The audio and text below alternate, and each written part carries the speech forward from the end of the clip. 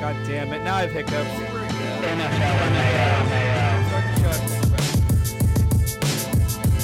I'm serious. Welcome to NFL MAO. I'm Aiden. I'm Luke. I got hiccups right before we started. Luke is holding his breath because he started getting the hiccups. I've never heard of holding your breath. I've heard of being scared. I've heard of like drinking water or standing on your head. I've never heard of like asphyxiation as a remedy for hiccups. That's always the one I've done.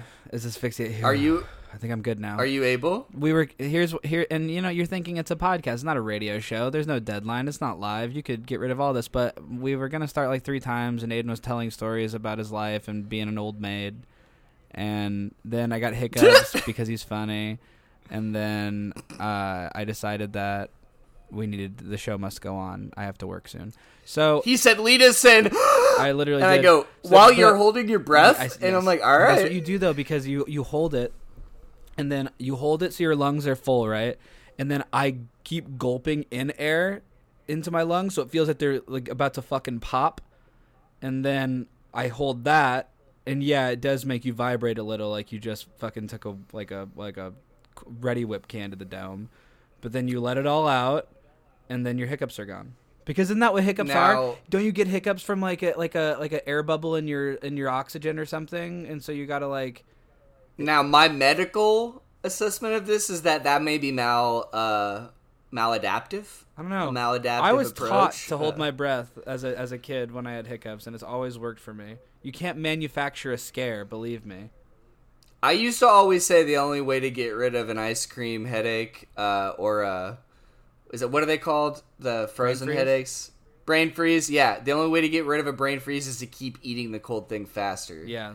And I used to be able to convince people that when I was a little kid. My dad used to and I would laugh inside. Yeah. Oh, really? I put it in my movie. I put that in Break. Like I have Did I just internalize something from your family? No, I think it's a common thing. But my dad used to do that when I was a kid. Like, eat it faster. It was a dick move. And it was like... I think I was just an asshole, too, and that's why we got along. Yeah, I was just in the throes of the worst cryogenic headache. Welcome back to Training Camp Talk. Luke and I have been up and at 'em this Wednesday morning. We chose to go Wednesday because tomorrow is the first official preseason football game. The Hall of Fame game. I still remember a few years back, it's probably a way back now, when the Bears played the Ravens when Urlacher and Ray Lewis were inducted. And I always thought that was so cool. The Hall of Fame game's cool because it's way ahead of all the other live football. So that's the one that gets a lot of watch because it's the first actual hitting that you're going to see. Yeah. Luke should be quite familiar with the starting Browns quarterback for that game, Kellen Mond, former third-round pick, if I'm not mistaken, for the Vikings. And then we'll probably see a little bit of Thompson Robinson from UCLA, who I'm a fan of. I thought he could be a cool late-round pickup. That's for the Browns. And then could there be a bigger fall from grace than being T's draft crush quarterback, number 2 pick in the draft, BYU Mormon King Zach Wilson, then going from riding high Jets starting quarterback to starting the Hall of Fame game the next subsequent season? I gotta tell you, I think that's like there's only 2 options for a big time Jets quarterback. Like you either are. This is something, this is nothing. Something, nothing. Like, you know what I mean? And, like, that's how fast that market is. Like, watch, if Rodgers by some, I don't know, satanic intervention ends up sucking this year, they're gonna burn him down. So, you know, it's a tough town. But, you know, here's what I hope in my heart of hearts, that Zach Wilson is not just, like, the Mario to Johnny Manziel's Wario, and that he does pan out. Actually, I hope that doesn't happen. I hope he pans out somewhere else and gets like a second or a third chance, like a Baker Mayfield or something like that. Even though Baker Mayfield was consistently more talented and also a stalwart QB that helped revive the Browns franchise and is underrated as fuck for that. But whatever. I'm very excited about the Hall of Fame game. I visited the Hall of Fame twice with my dad. I think I went twice with my dad. We grew up in the Illinois version of Canton. Yeah, we were from Canton, Illinois, but we drove to Canton, Ohio, me and my pop, and it was amazing. Absolute pilgrimage that any NFL fan should make. I haven't been back since they've done all these renovations. When me and Dad were there, the first time the front steps were like there's all this construction happening, so much construction to modernize the facility, and then the next year a lot of the stuff inside was being reconstructed. That didn't take away from the amazing shit they had. It was amazing. It was absolutely beautiful. There's one room with like fucking mirrors and Lombardi trophies, and you feel like you've like blinked and entered the Mojo Dojo Casa House realm. It's Mojo Dojo Casa House. Amazing facility. the day Jared Allen gets enshrined is when I'll go watch the speeches. That makes sense. Does he still sell a clothing line? I don't know. I don't know that he does. I haven't checked. I know I used to pay big fucking dough to get his clothing line. You know what he does? With that high salary. He builds homes for wounded warriors. Is what he does. For vets, yeah. Jared I have Allen's the most just respect. A great guy. Circling back to Zach Wilson, my official take on Zach Wilson going forward is, though I think he has the arm talent to stick around as a backup in this league, I don't think he has the mental makeup to ever be a starter in the NFL. Maybe if he goes to a very, very small market team with low expectations and a good supporting cast, he could succeed. But I don't see it. I don't think he has the fortitude or the makeup to be that guy. And I think that this is almost the best case scenario for him. He has somebody come in to take all the publicity off of him, a guy who he admitted was his like quarterback idol. And now we're seeing a reinvigorated Aaron Rodgers who's willing to go above and beyond and do certain things because he's getting the adoration he feels he deserves. So I see clips of him doing little coach ups to Zach Wilson, and I think that's probably best case scenario. Though Zach Wilson has like so much insane arm talent and can do crazy things at BYU, I just don't think he's got it like in between the ears to succeed in this league. Well, look, there's no goddamn shame in not being a Hall of Fame QB1. Like I know that's what everybody aspires for. That's the best story, but I'm 30 and working a good job is very important.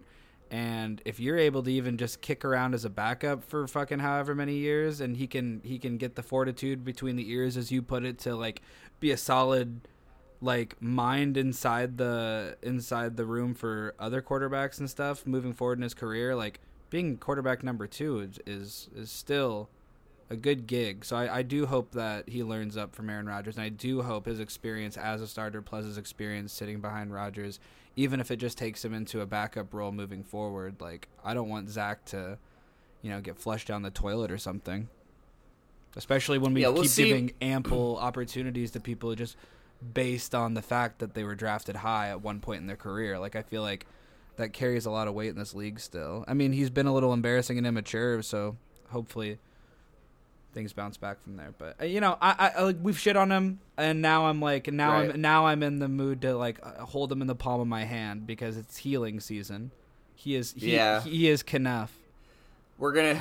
Wilson. We're gonna nurse that. Yo soy suficiakin. Have you seen that? No, I haven't. Oh, but dude. Oh, it's like that was like the translation was.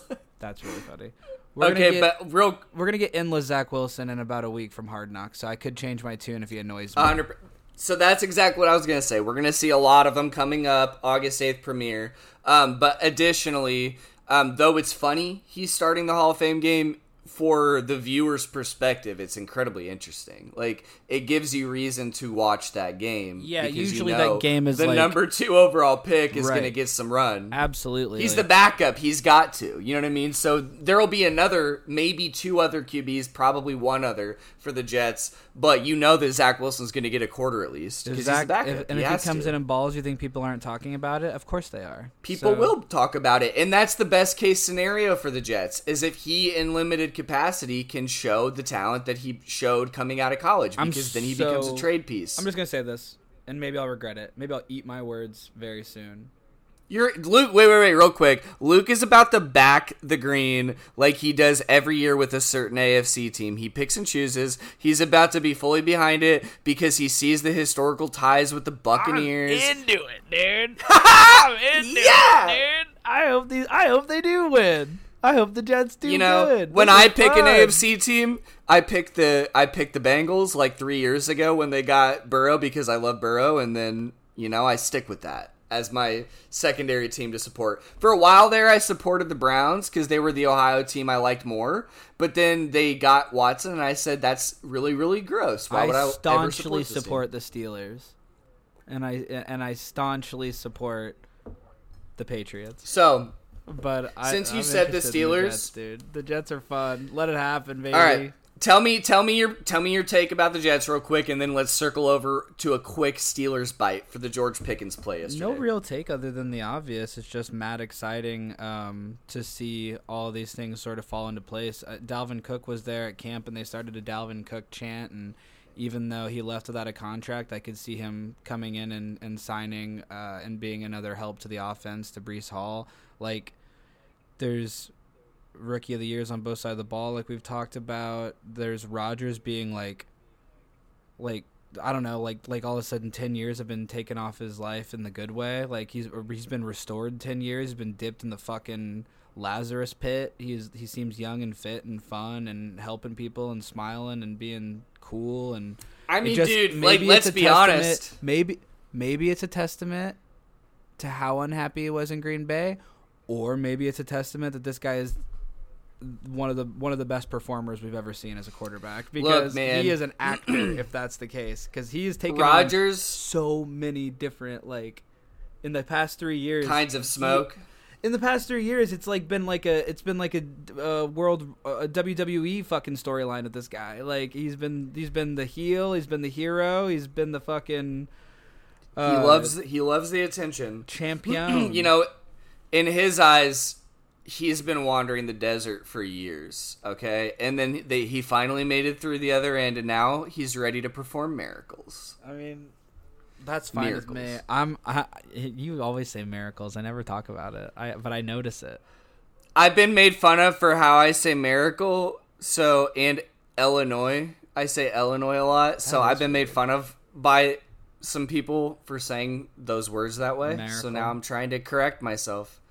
I think it's because I grew up saying Miracle Whip, like for the condiment. Gross. So instead of saying miracle, like the word, I always thought like Miracle Whip, like, because it's kind of like, I don't know if I've said it on the show or not, but I don't know if I do it anymore, but I would always say crowns for crayons. I would always just call them crowns. Oh, that eats me up. I hate that. I always would. So crowns, I don't know if I say it anymore. Crayon. Do we have any crowns? Or no, I bet you I do. In your mouth. Crowns feels right, and I know it's wrong. Right. So, Luke mentioned the Steelers. I would be remiss. Yeah. Luke, you are such a great podcast co-host. Let me tell you, he is always on time, and he never leaves me to just fill the air without any warning. But yeah, since he mentioned the Steelers, I think I'd be remiss not to mention George Pickens, who went viral yesterday with an incredible acrobatic catch where he one-handed it while being parallel with the ground. In coverage was Joey Porter Jr., who was sticky. They were neck and neck down the length of the field.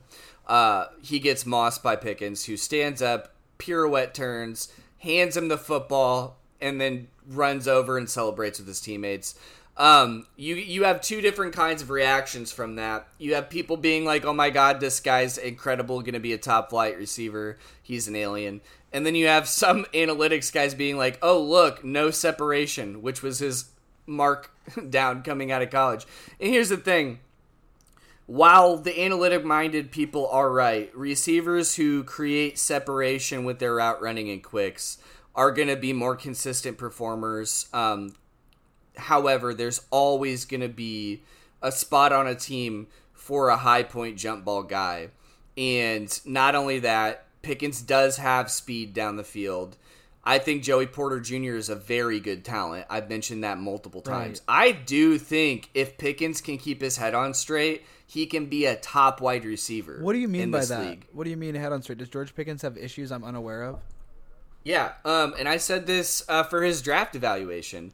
He had issues in college with his behavior. He was kicked out of games for hitting people, and, like, some of the shit he did was really cool. Like, I think against Wake Forest, he was, like, had a defender by one arm and literally, like, slung him into the back padded wall and was, like, throwing punches on him, but was bullying the shit out of him. But he got, like... But he didn't have any issues like that last year. No, but he then, when he goes into the draft, he's being, like, goofy as shit with, like, the mask on his head, and then everyone's like, okay, this guy's kind of weird. And then weird. Going into the season, there were points in the year when he wasn't getting targets and he was being super annoying and vocal about it, and he's always going to be a guy who's chatting. Like, he just had quotes saying, like, he thinks he's the best player in the NFL or best wide receiver. He's like, I'm the guy you create on Madden with 99 catch, 99 blocking, 99 speed. And, like, so that's what it is. He's always going to be vocal. He's always going to be mouthy. He's always going to run hot. And he says he lays these nasty pancake blocks. He says he does that because he's so mad when he's not getting the ball. So he wants to always demand attention. And it's cool. It's really cool. And I actually wanted Pickens. And that pick, which we would have picked Pickens for, ended up being Jaquan Brisker, who's one of my favorite players. So I'm okay with that. But I think Pickens is an elite talent. I truly do actually think Pickens is a top 5 to top 10, somewhere in that range, talent at wide receiver.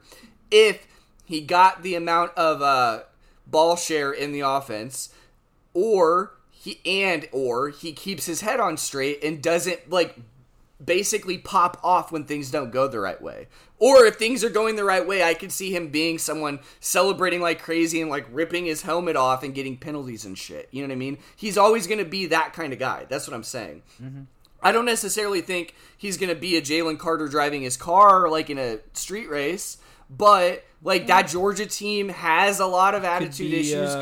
But you know, like, as much as I love Stephon Diggs, Stephon Diggs is a distraction, and it's not crime. It's like, you know, it's kind of like that. He's always going to be a guy that runs hot. So that's all I mean if he keeps his head on straight. I don't even think he's, like, a bad person. There are some players in the league I think are bad people. Based on their actions. I was just curious, and you know, Mike Tomlin is the coach to be, is the coach to be under for those kind of players. I think he does good with that. I think poor Mike Tomlin has had to deal with actual head cases, like, way more so. Yeah. So I think Pickens is probably a walk in the park. I hope that if Pickett can continue to kind of, I don't know, go up on that trajectory, because I have a lot of belief in him. He's a real Kyle Orton. You think so? You think he's just a Kyle Orton? Yeah. I don't know, man. I think that an average quarterback in a team. Maybe that's why I like Steelers, because they can overachieve with whatever they have. They haven't had a losing season since like 03. If you look like a fucking lineman, like if you're working on power lines, then I'm gonna just go ahead and give you the Kyle Orton moniker. Cable guy. So, I have to ask you. Sorry, are we still in training camp? We're on all sorts of stuff. We're just bouncing around. But I was just going to talk about Tomlin parlaying that into Hackett and Sean. Yes. Payton. Oh yeah. Okay. Yeah. So, in all of this news at the Steelers training camp, questions were asked towards Tomlin, and he basically mentioned that he's there for it. Like, he's excited for Week 5. He thinks that's must-see TV now between the Jets and the Broncos. He hopes that it is airing at a time where he's not going to be playing so he can watch. And that's all to say, transitioning back to Hackett and the Jets real quickly, Hackett took the podium and answered questions on Sean Payton's comments, from which Sean Payton has backed down. And Hackett accused Hackett accused Sean Payton of essentially breaking the coach's code, and it just screamed to me as like some friend who basically does something to get in trouble and then pleads bro code later. It's like one of those things. It's like, well, you did the thing, you know what I mean? So, I mean, that's all I'm saying. I guess so. Sean Payton didn't say something that was groundbreaking. We all know what we saw. It's just the fact that he said it and invited all of that attention to him and his team when play the other team.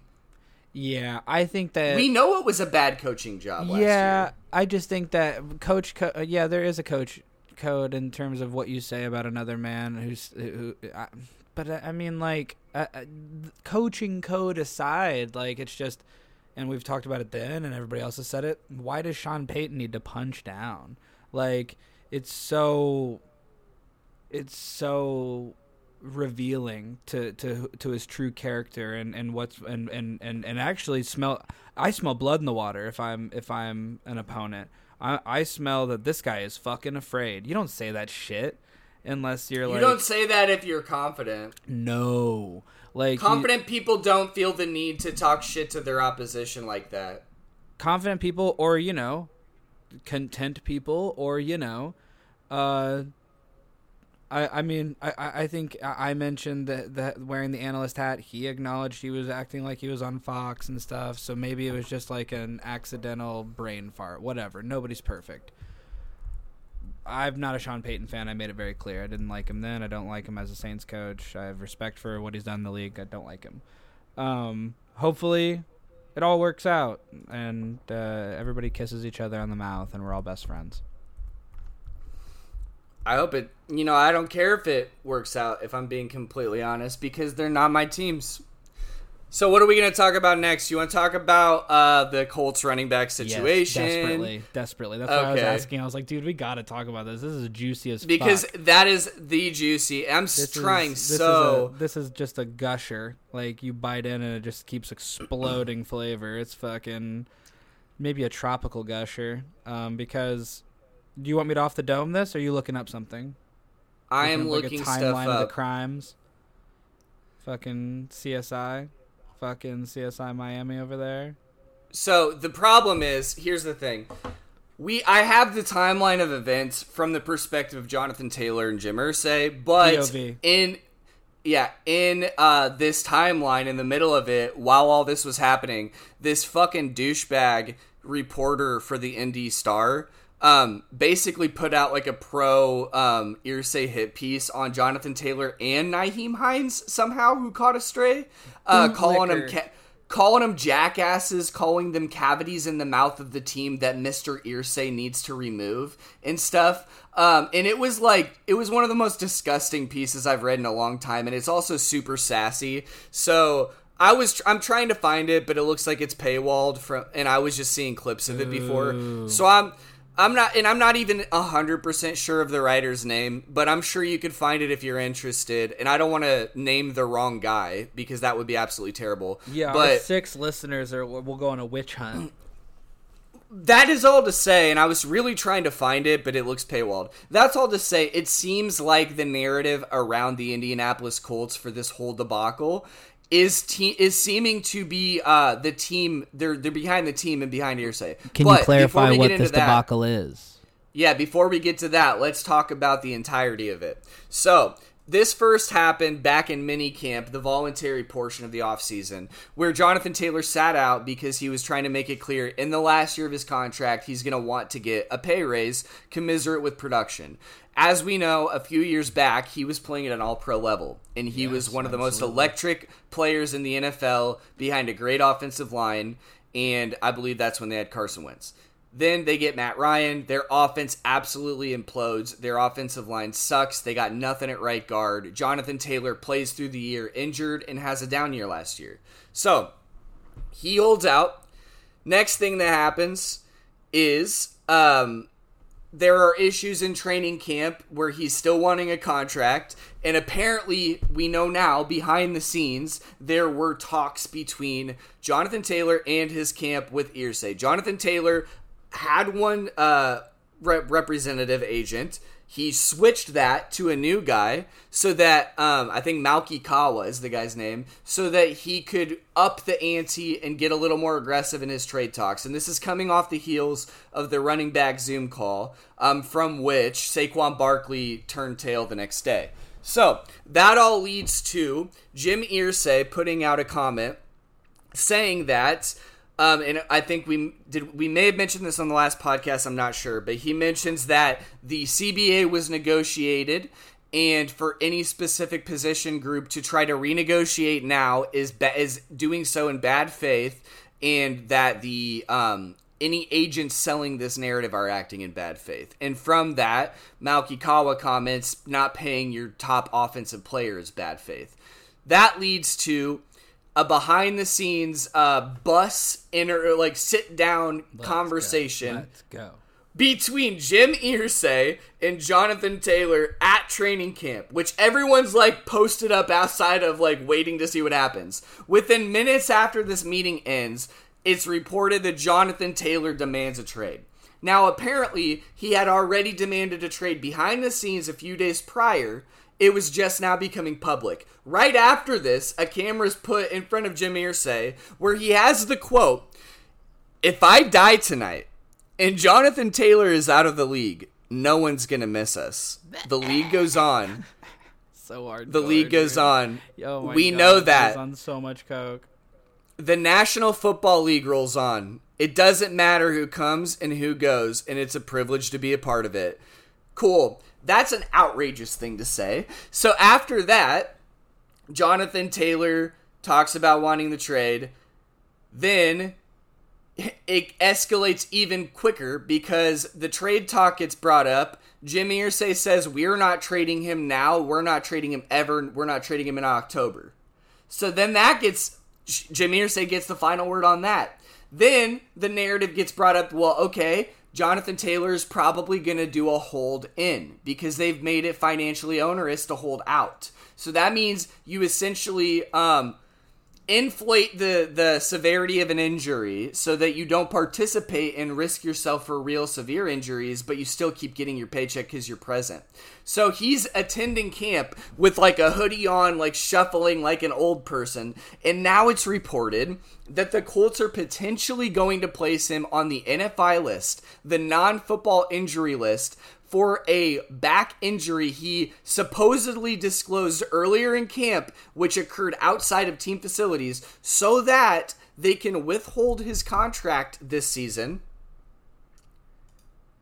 I just wanted to make sure last week my audio cut out twice, so I wanted to make sure it was catching all this I appreciate hot that. fire. I appreciate that. So he may not get his entirety of his contract this season if they place him on the NFI list, and more importantly, he would not accrue another season of NFL play, which would allow him to become a free agent because he's on the last year of his second round contract. So after this, Jonathan Taylor tweets, "I've never said I had back pain, not once. I don't know who your source is, but find new ones." So what this is now brought up is this a he said, she said situation where they're trying to basically fuck over their star offensive player? And I say it that way because he's not just a running back. Then you've got Irsay saying the Colts take care of their players more than anyone, blah, blah, blah. So, Luke, I want you to tell me your take on the situation, and then I'm going to follow up and bookend it about Irsay and the Colts in general right now.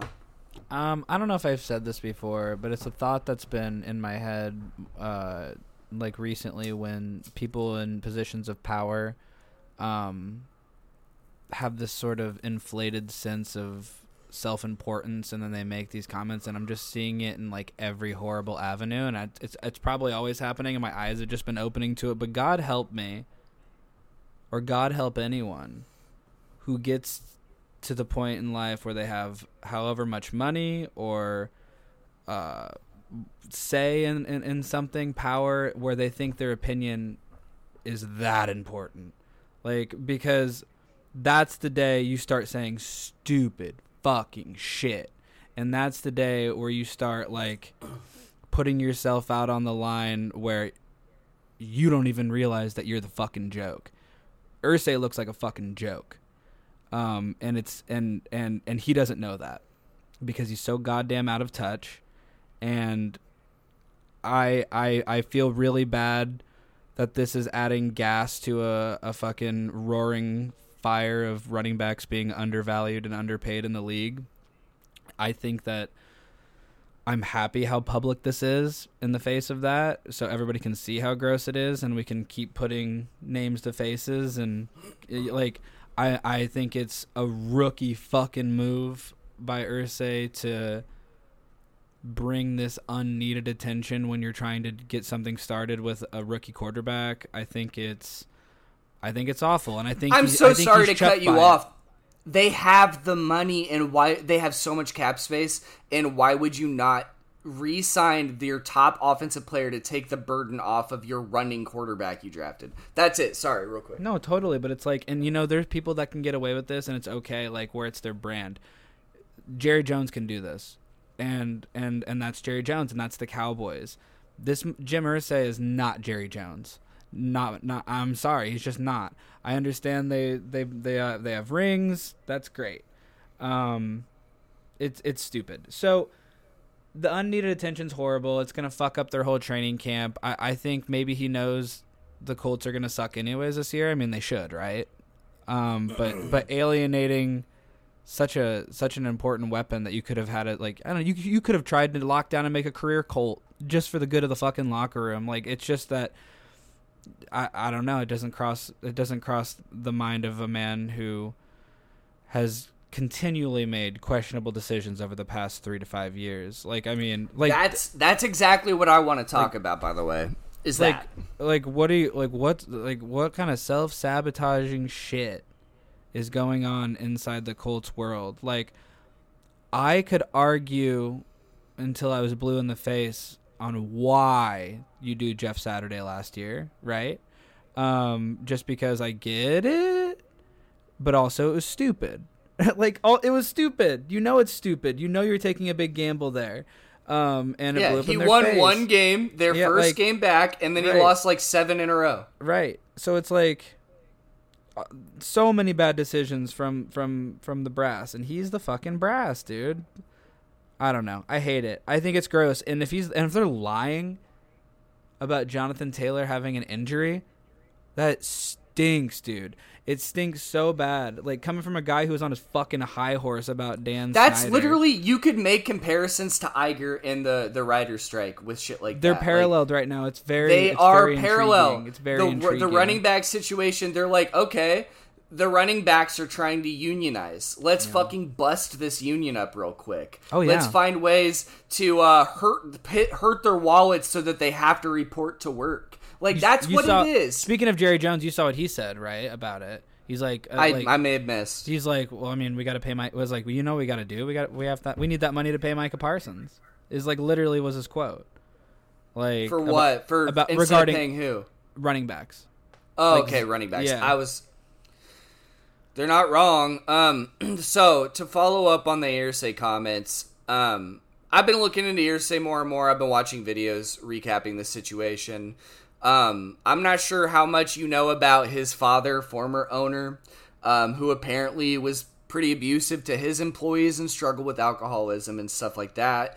Apparently, the treatment of the employees was something that Jim Irsay, a young Jim Irsay, was very adamantly opposed to his father's treatment. So when he took over, he made it a point to treat his employees super well. And from all regards, he was a great owner when he was younger, and they did see success. They drafted these obvious Hall of Famers, beat the Bears in the Super Bowl, unfortunately. But it sure seems that, and not even to chronicle Jim Irsay's own struggles with different substances, but sure, as he gets older, addiction.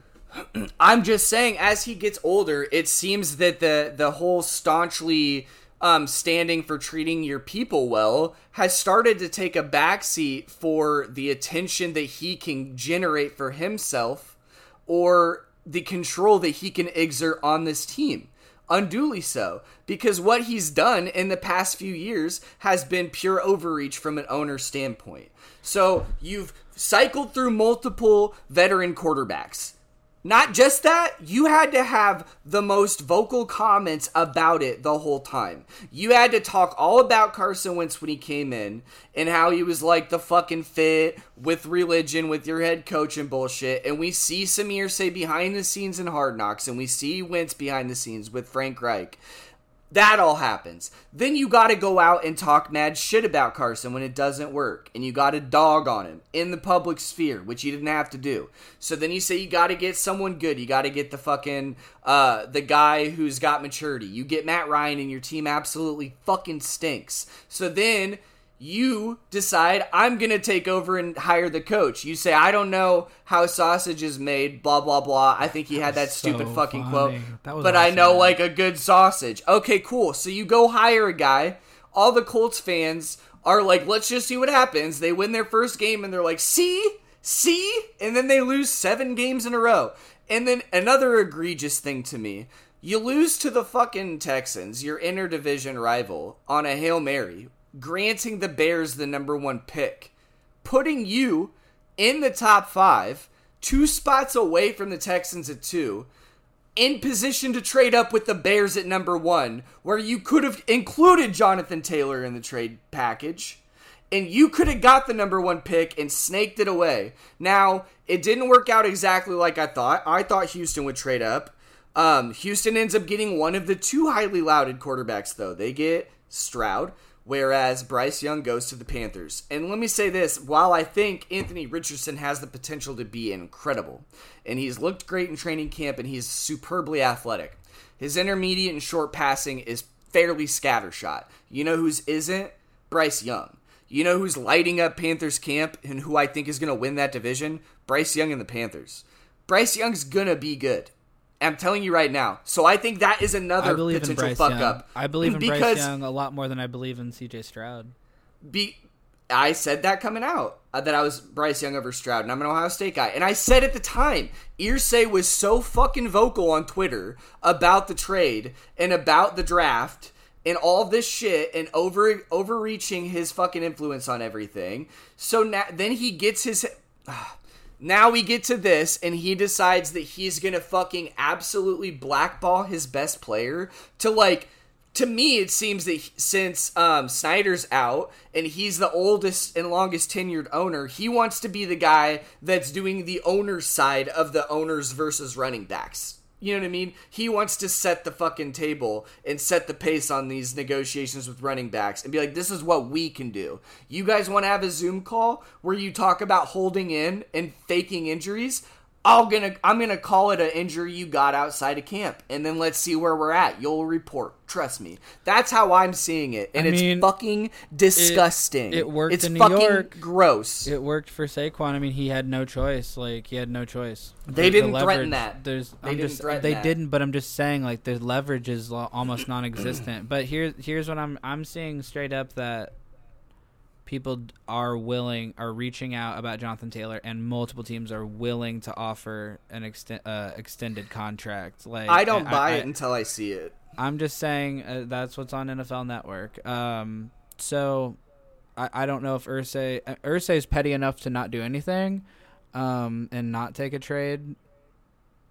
I don't know, man. It's so weird. It's like a microcosm of you ever notice there are people in their 50s or 60s that were mad liberal in their age, and these total you know what I mean, or not not yeah. Then they get older and their brains hit break. A point, and you just can't do it anymore. I think the old dog. I think traditionally the dog hits the point where there's no new tricks, and that's as far as you can think. And so there may be merit to that, and that's where you get set in stone. And I'm really afraid of it because I watch it happen. You know what I'm saying? And I wonder if that, look what you're saying about Irsay. Yeah, he was probably the coolest fucking guy in the room compared to whatever the fuck his dad was doing. But you know what? The coolest guy in the room and being real nice to your employees in the 90s or whatever the fuck is a lot different than treating people the right way in 2023. You know what I mean? So I just wonder if that's what we're seeing, and the way we're starting to see really young players and young coaches start to make their way into the league and make waves. I don't know, man. A youth movement is not the worst thing right now. I get it. Considering the values that I think we want in the league. Random thought that I had the other day, reflecting on the fact that there are a lot of owners in the league that are getting quite old in age, just if we're being quite frank. Oh, my God, And yeah. so you start... the thought creeps in, are they acting erratically due to, starting to get older on in age? But then I had this thought, if I'm an older owner, maybe like an Irsay, maybe like a Jerry Jones, at a certain point, if they're already encroaching on the front office aspect of their team, why don't they just be like, look, I'm getting there. Let's just trade all our picks and go for it, brother, right now. I need a Super Bowl right now. You know what I mean? That's he is. I don't think Irsay is the GM. No, but he's acting like it. I know. But no, I hear you. No, Jerry Jones needs another negotiating ring. with Jonathan Taylor. Like, he is in the public forum via X, formerly Twitter.com. He is negotiating with Jonathan. Dude, the whole world is burning. All this shit sucks. Really? What did they do to us? What the fuck is this world? Dude, okay, let's talk about some cooler stuff. There have been electric plays in training camp and highlights that have come out on social media. Somebody who I forgot to chronicle last week was Jackson Smith-Njigba's performance for the Seahawks. He has been not only turning heads, but people are saying he's next. And I was right. And unless he gets hurt, he's going to be one of the best wide receivers in the NFL. Just wait. I'm telling you, he's that good. People can't do the kinesthetic things he can do. He is simply too good. We gotta find a way to make money off this. Simply too good. Okay, so JSN's been really good. I've been hearing reports that Bryce Young is tearing it up. Mozzie Smith had some strange comments in an interview, former Michigan nose tackle, where I don't know how much of it is authentico or how much of it is like trying to be hype, but he's like, yeah, I don't even like football like that for real. He's like, I just like hitting motherfuckers. And they're like, oh. And then at the end, they're like, how do you harness that kind of, passion? He's like, you can't be your L too early. And nobody caught what he was actually saying. And I'm not going to say it because we're not going to get too nasty. You said B or L? Yeah, all over some T's. Like, do you mean blow your... Did he say... He literally said... No, he said, no, you can't blow your load too early. Literally said that in the interview. And no one caught it. And I laughed out loud. I was like, what? I wonder if, Cowboys nose tackle. Is that phrase, obviously it takes on the connotation of it's a euphemism. A messy cum shot, but is blow your wad, blow your load, wasn't that more of a saying back in the day for going all in with your money, or you know what I mean? I don't know. I'm not courting a woman and taking her to get a milkshake. I'm not living in the 1960s. I'm not freaking out over Elvis Presley. I don't know. We know what it means right now. That's a good point. I'm just saying maybe nobody was clutching their pearls because... I don't think they knew what it meant. Yeah. You don't want to blow... Yeah, I mean, he's right. In any respect, on the football field or anywhere else, it's probably true. What else we got, Aiden? What else is there to talk about? JJ's There's some major injuries. I'm really happy with Justin Jefferson still hustling at camp. He's not looking good, dude. He's looking incredible at camp. The plays he's making are... Chris Carter said that he saw JJ and he looks even better. Chris Carter said the best wide receiver in football got better. And I'm like, yay. I'm ready for that. Here's the thing. Ever since Justin has been tearing up the league, I've always been waiting for somebody to just absolutely lay a lick on him that hurts him because he's very thin. But he's so smart in the same kinesthetic sense I talk about with JSN. I mean, JJ's probably better. He has an acute awareness of where his body is positioned and where other people are positioned on the field. And he avoids big hits. And even when he gets hit fairly good, he gets up and gets in their face. So he's just the whole package. Snaps up. He's made the of whole elastic. package. And maybe in a couple years when he's a little older, he can't take shots like that. But right now, dude, I don't worry about him. Knock on wood, I don't worry about him. I'm just I haven't had this much absolute trust and belief in a player since Peterson. Where I get it, man. Whatever happens, he's going to take care of us. I'll definitely talk about a couple Bears corner rookies who are looking pretty good at camp right now, and they have a competition going.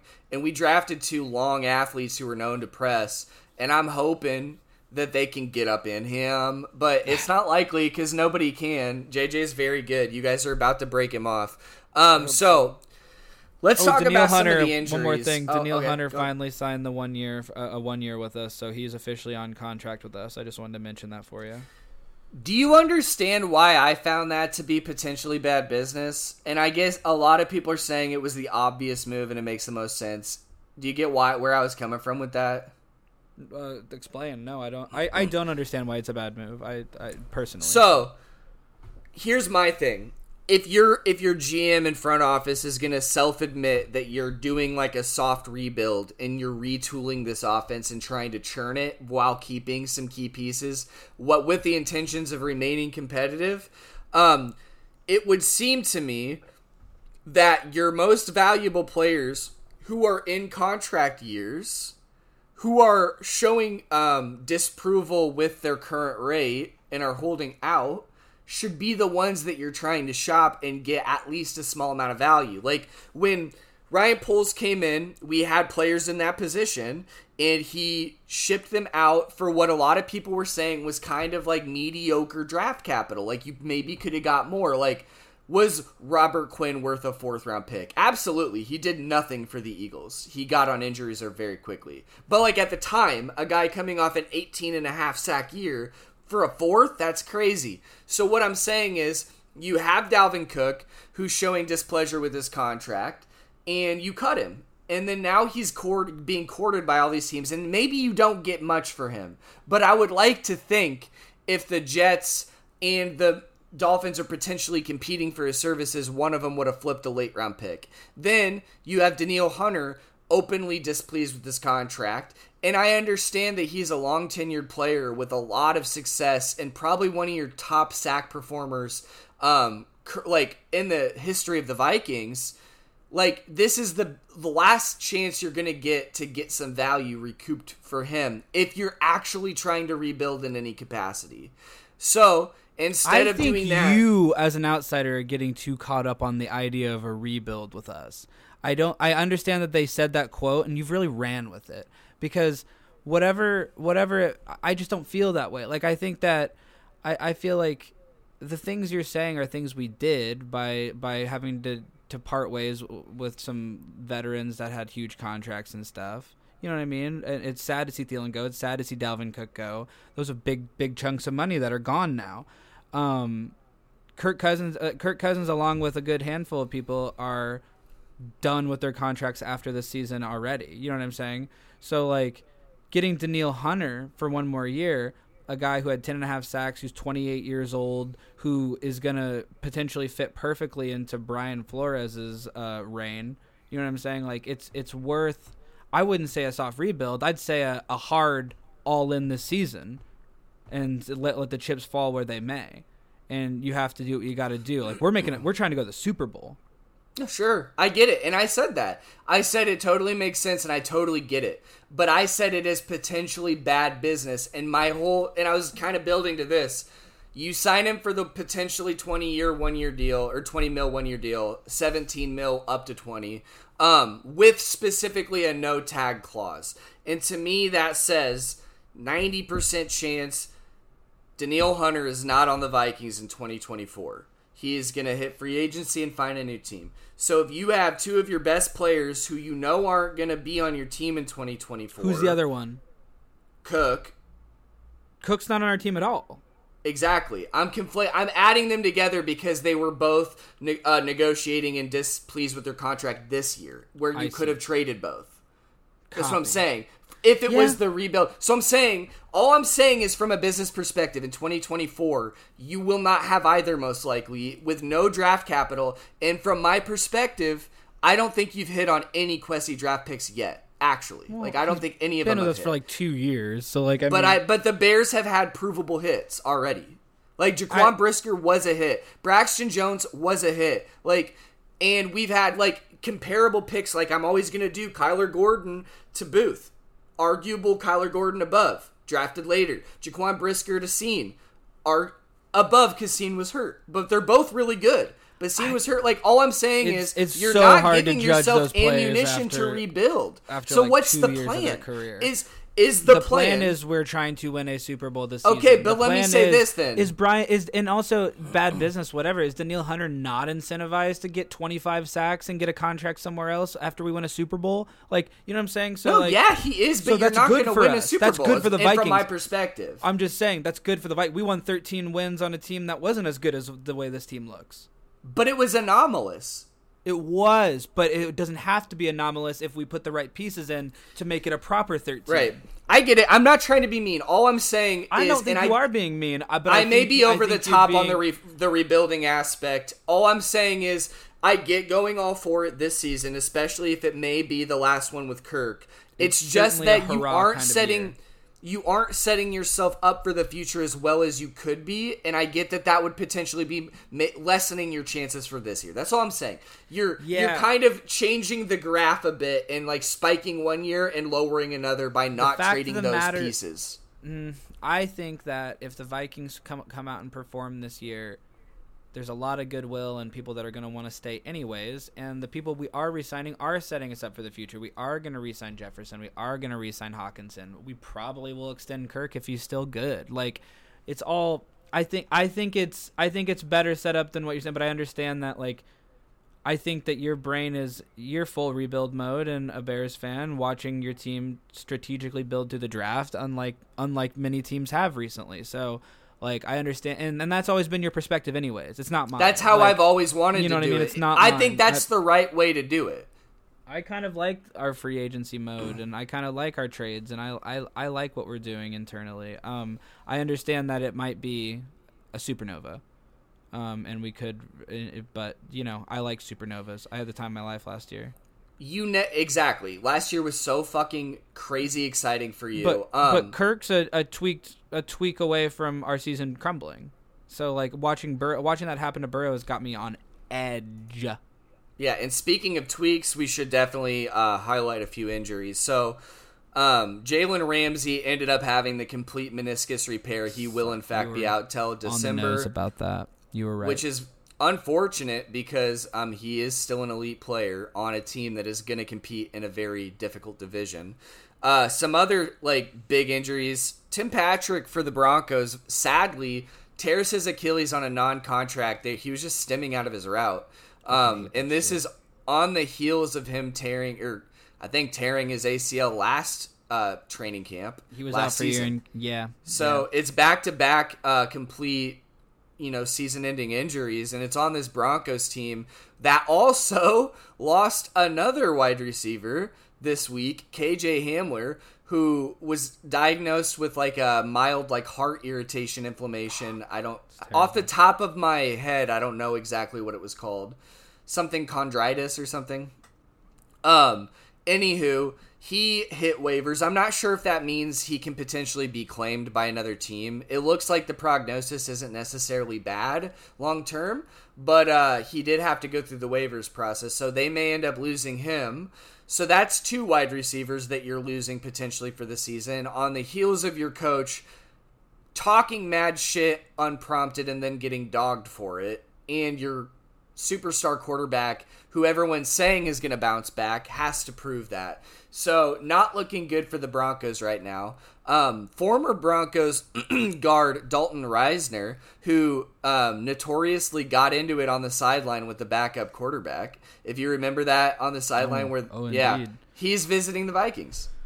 Come on in. I need some fire, he's good. Baby. I actually think Dalton Reisner's good.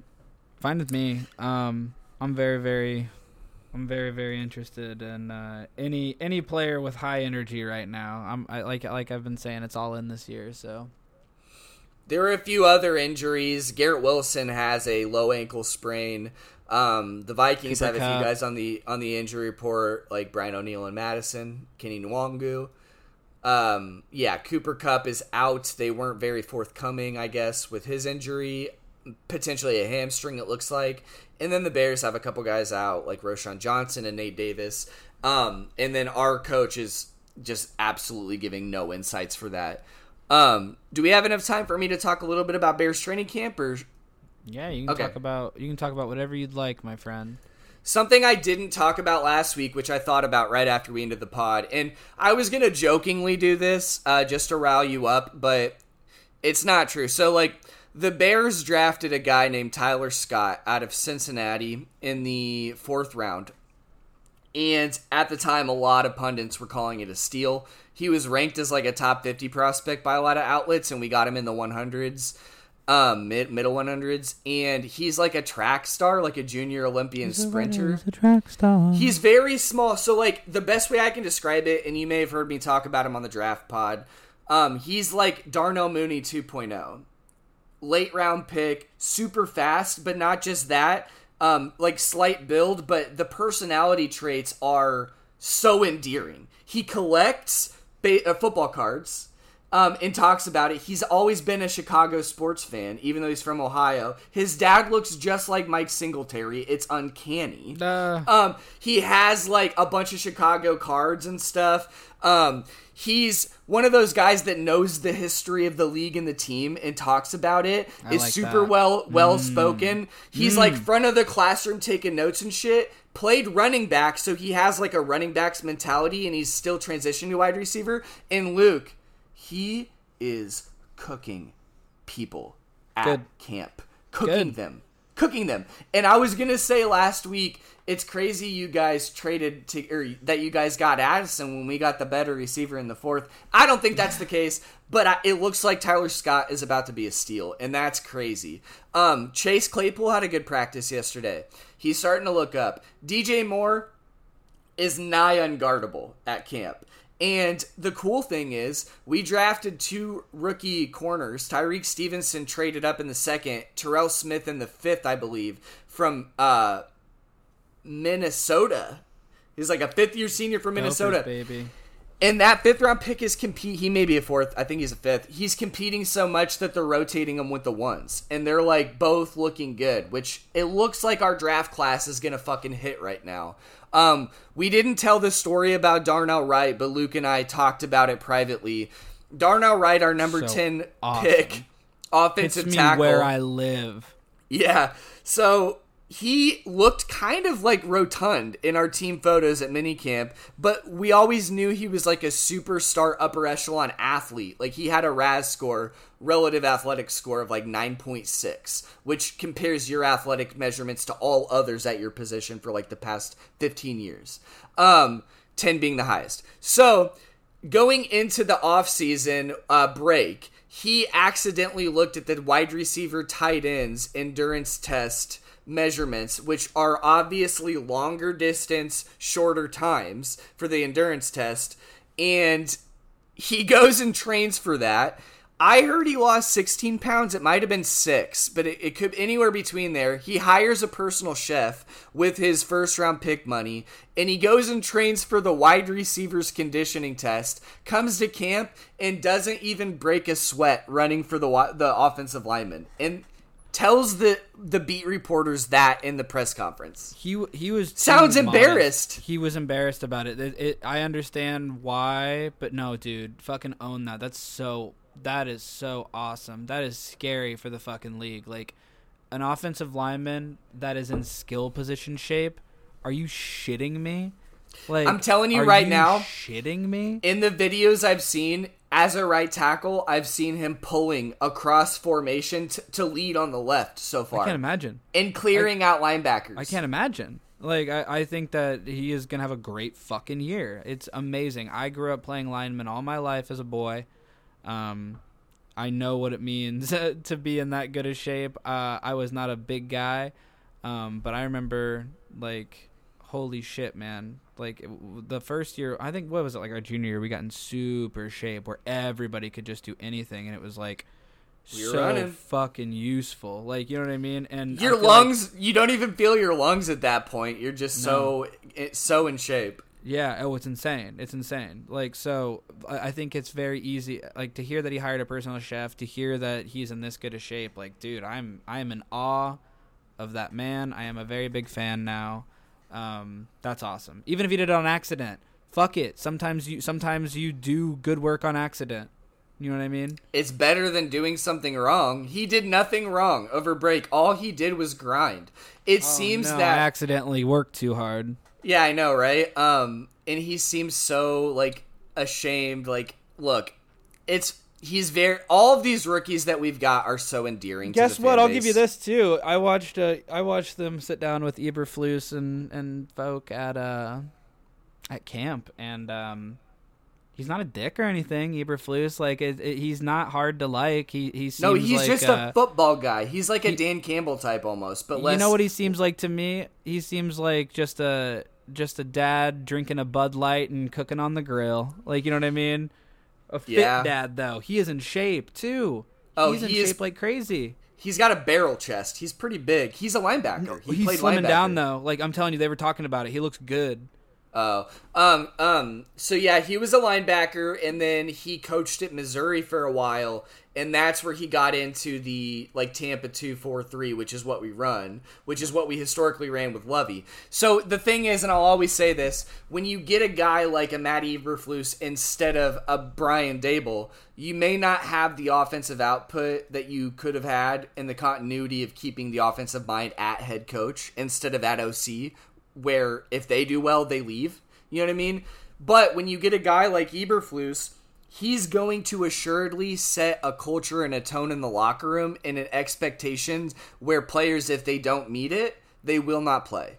So that's what's happened. That happened last year.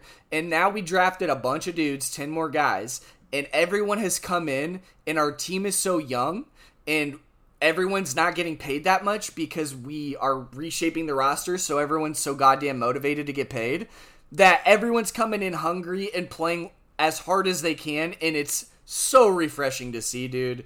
I love it. And it's like, I'm so pro player at this point in my life as an adult now, but it is kind of interesting seeing these running back debacle across the league where I know I don't have any vested interest currently because I have a running back committee composed of like 5th or 6th round pick Khalil Herbert on his 3rd year, a 1-year deal for Deontay Foreman, who's like $3 million, and then a rookie. Like, I don't have to worry about that right now. Like, our team is so young and hungry. Yeah, that's nice. I mean, my team's kind of directly part of the problem with the running back thing. We weren't willing to give Dalvin the money. Despite production, and I do get it. He fumbles a lot last couple years. Yeah, but he's still been very, very productive, very, very useful. So it's a bummer. You want to know what other Viking? I mean, obviously, if Dalvin goes to the Jets, it's going to bum me out. But a Viking who I've been predicting to pop off, who definitely could with Rodgers, is Conklin. Man, like I think Tyler Conklin with Aaron Rodgers in New York. Look the fuck out for it. I'm telling you, it could be like a 10 touchdown season for Conklin. Like, I can just feel it in my bones. I can just feel it in my bones. He's very talented, and I think there's only one thing keeping him from doing that, and that's a better tight end named Jeremy Ruckert from Ohio State. We'll see. I mean, the Vikings decided to go the Irv Smith route and ditch Conklin, and I always thought it was a mistake. Like, Conklin's good, and Kirk loved Conklin. Yeah, Hawkinson's about to get a fatty. I love Hawkinson. In case we didn't put the final word on Burrow, it is a calf strain. So he'll be out probably the whole preseason back week 1 is what it's looking like. Yeah, I don't know, man. I don't like the sound of it. I don't like the look of it. Bum, bum, bum, bum, bum, bum, bum. Luke, is there anything else pressing that's coming to mind? I'm sure I'll think of something as soon as we leave. Hall of Fame game tomorrow. Very exciting. The Bears had their first padded practice yesterday, 48 plays. Apparently, they're going to try to double that today. Yep, a lot of people are padded up. DeMar Hamlin's padded up. A lot of minor injuries to be expected. Crazy. I don't know, man. It's all roses right now. It's all roses. This is one of the funnest times of the year because aside from the injuries that come in, like, it's all fun and everybody can be excited and it's all optimism goggles, unless you're a Colts fan, because that's fucked up. I don't know what the fuck I would think if I'm a Colts fan right now, dude. Do you know any Colts fans? Even the one Colts fan we know is a half Colts fan. I mean, I have family that lives in Indy, but they're kind of like not big football fans. They just like the Colts. Like, I feel like, and they're not in the loop on all of the like transactions and Irsay news. I feel like the Colts, like, since Peyton Manning, have been wholly identityless. Like, exactly. You know what I mean? Like, who the fuck the are identity was Peyton Manning in the passing and offense. What an identity. And look, you took care of them, sure, but Peyton Manning's done a pretty good job of not necessarily like doing a whole bunch with the Colts organization anymore. And guess what? Pat McAfee, who I used to watch a little bit because I thought it was... Dude, he fucking sucks. That show sucks. They're so annoying. They're crybabies. Getting paid dough by ESPN. ESPN's got to fire all these people so they can keep Pat Mac. So they can bring. They gotta have a guy in a fucking tank top drinking beer. So they gotta fire everybody else. Probably making more than Stephen A. and shit. That's part of the issue, but also he's gonna go fucking cap for Irsay because that's his daddy. Like, of course these people are like. It's just gross, man. Every year I get older, every year the Colts unravel, and every year I think Andrew Luck was right. Andrew Luck to was get out. Fuck this. I'm tied to this organization, and I'm going to get hurt for these assholes. Fuck First off, this. They're in Indianapolis, which, say what you will, Indianapolis is a fine city, but it is certainly not one of the best NFL cities to be in. Like, there are way better locations to be in. They let him on the weekend. Yep, they let him, dude, it's a very conservative state. They let him get beat to a fucking pulp for years and years when he was the only thing going. And then they absolutely flamed him when he retired. And the fan base treated him like shit. And guess what? Mm-hmm. The fan base are showing their colors again. Because on Twitter, I'm seeing all these fuckers saying shit about Jonathan Taylor and saying terrible things about him, calling him terrible things, all because he wants to get paid a fair rate. And guess what? I think that a lot of the things that are coming out are outright lies leaked by the ownership committee. Like, reports that Jonathan Taylor's seeking $16 million a year, I think that's fabricated. I think that the trade stuff is fabricated. I think that the trade interest is fabricated from his agent. I think it's all fucked and out in the open, and they should keep those skeletons in their closet. I couldn't agree more. It's all gross, and hopefully it gets... I don't know. Hopefully he just gets out. I hope he just gets out. I hope he doesn't play this season, and he doesn't miss. I hope he doesn't miss an accrued season. Like, he finds a way to like hold in. But I hope he does it, and it shows how fucking bad Anthony Richardson's gonna be without the running game. Because guess what? Their backup running back broke his fucking arm the day after all this shit happened. So they need Jonathan Taylor, and I'm telling you right now, as good as Anthony Richardson is, he's not a fucking intermediate thrower. He can throw bombs deep, and he can run right now. It's just hard to put any rookie in as a day one starter, and usually they're not Anthony Richardson. They're Bryce Young. You know what I'm saying? So, and I don't know, man. It's so fucked up, but it's so exciting at the same time because it's not our team. We don't got anything. Not our problem. No skin in the game here. We just get to watch it. We just get to watch it burn, baby. Luke, my beef and vegetable soup I made yesterday was so sublime. I slow spicy cooked fried rice. Oh, I love that. I slow cooked beef bone broth with marrow bones, and then I small diced up all the veggies and potatoes into cubes, and I took the stew meat and made it small, and I added 2 cans of fire roasted tomatoes. And it's like a tomatoey, beefy like soup, like almost like a minestrone, but without the circle noodles. I am the bear. You're the bear, dude. I watch one episode of The Bear, and then all of a sudden I'm fucking chopping onions and cilantro to go into my pre-cooked carnitas and going, yes, chef! Dude, I go over to D, who's like making the side while I'm making the main. She's my Sue. And I go, too acidic. You need to cook that down. Salt. And I just, you know what I mean? I'm just like going around. The Bear, very good show. My favorite seasons of series I've seen this year are both second seasons. And it was The Bear and it was The White Lotus. I think both second seasons were phenomenal. We got Madden coming up in a few weeks. We got live football coming up tomorrow. We got more coming down the chute. We're going to have all of our predictions coming in before the season actually kicks off. That's all I got this week, Luke.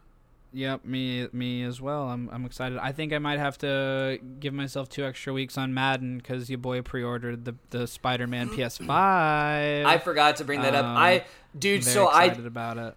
since I'm a little broke, since I'm still searching for a job. I'm broke too. I'm financing this bitch with my Best Buy card. Oh, I'm sorry. Yeah, I'll tell but the like, world. I looked and saw that the panels were in stock, and I almost ordered them, but I tried to be responsible, and they sold out instantly when I could have had them, and now they're saying they may not make more. So that's awesome, but I did get a pre-order in for the controller on Amazon. Nice, attaboy. I got very lucky. I've been wanting it. I want to play the Spider-Man game in October. And the good news is, putting us all on PlayStation, me, you, and Brad are going to do an awesome fucking connected franchise. It's going to be so fucking rad. It's finally going to work. Brad's going to throw for 7,500 yards with Justin Herbert. It's going to be so frustrating. He's going to beat us, and I can't. I'm going to have to be in a different division. When we lived together, we were in the same...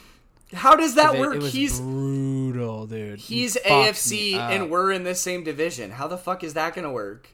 I wondered if we should just all pick random teams in fantasy draft or like something almost like. Or I would almost rather do that. It might be more fair to make the parody. Yeah, I think that could be fun. Yeah, it'll be cool. We got a Madden. Madden like literally is like, you like watching Madden 2004 training camp drills on Instagram, kids. We can put that back in the game. That doesn't cost us any money. So I'll be doing those for quite some time. They're doing press blasts saying how they revamped franchise mode, and I'm like, firstly, thank you for doing at least something. I'm so glad to hear that you can now trade draft picks. I think it was 3 years into the future, and you have 6 trade slots open, and you can actually structure contracts. Let me just tell you, dude, that like all the throwback uniform releases and the fact that they're going to be on Madden, that alone makes me ready to run through a goddamn They are. All of the ones they announced are going to be on it this year? Are you sure? I'd imagine. Okay, I hope. They aren't always. Well, maybe I got too excited and trusted them. I'm not sure. You should look into that. The Kelly Greens just got announced. They look really good. Yeah. We are full bore into the NFL season. This is everything we've dreamed about. I'm super excited, man. The Bears are in an entirely different place than they were when we started this podcast. Of course, I should be optimistic. We have guys in the national media claiming that Justin Fields is on the precipice of becoming the next NFL superstar. I don't know. Like, look, I agree with everything that the person said, but I think it was Greeny. But I don't want the media to hype too much because it adds pressure. But I think Justin Fields is on the precipice of superstardom. I think at every step of the way in his football career, he's been a superstar. His peers value him as such. Oh, by the way, Kirk Cousins did make the NFL Top 100. He was top 50. Everybody was very happy with Kirk. I really liked what Hawkinson said. Like, it's sublime to think that Hawkinson's first fucking game in the building is Kirk on the plane without the shirt, wearing the chains and stuff. Like, imagine that's your introduction to Kirk Cousins. Like, it's so different than what any other, like, you know what I mean? Like, this guy, like, look out for a family man like Kirk feeling accepted by the Vikings family. Like, look out for a man who's that way, because he's so comfy right now, and that's a dangerous thing.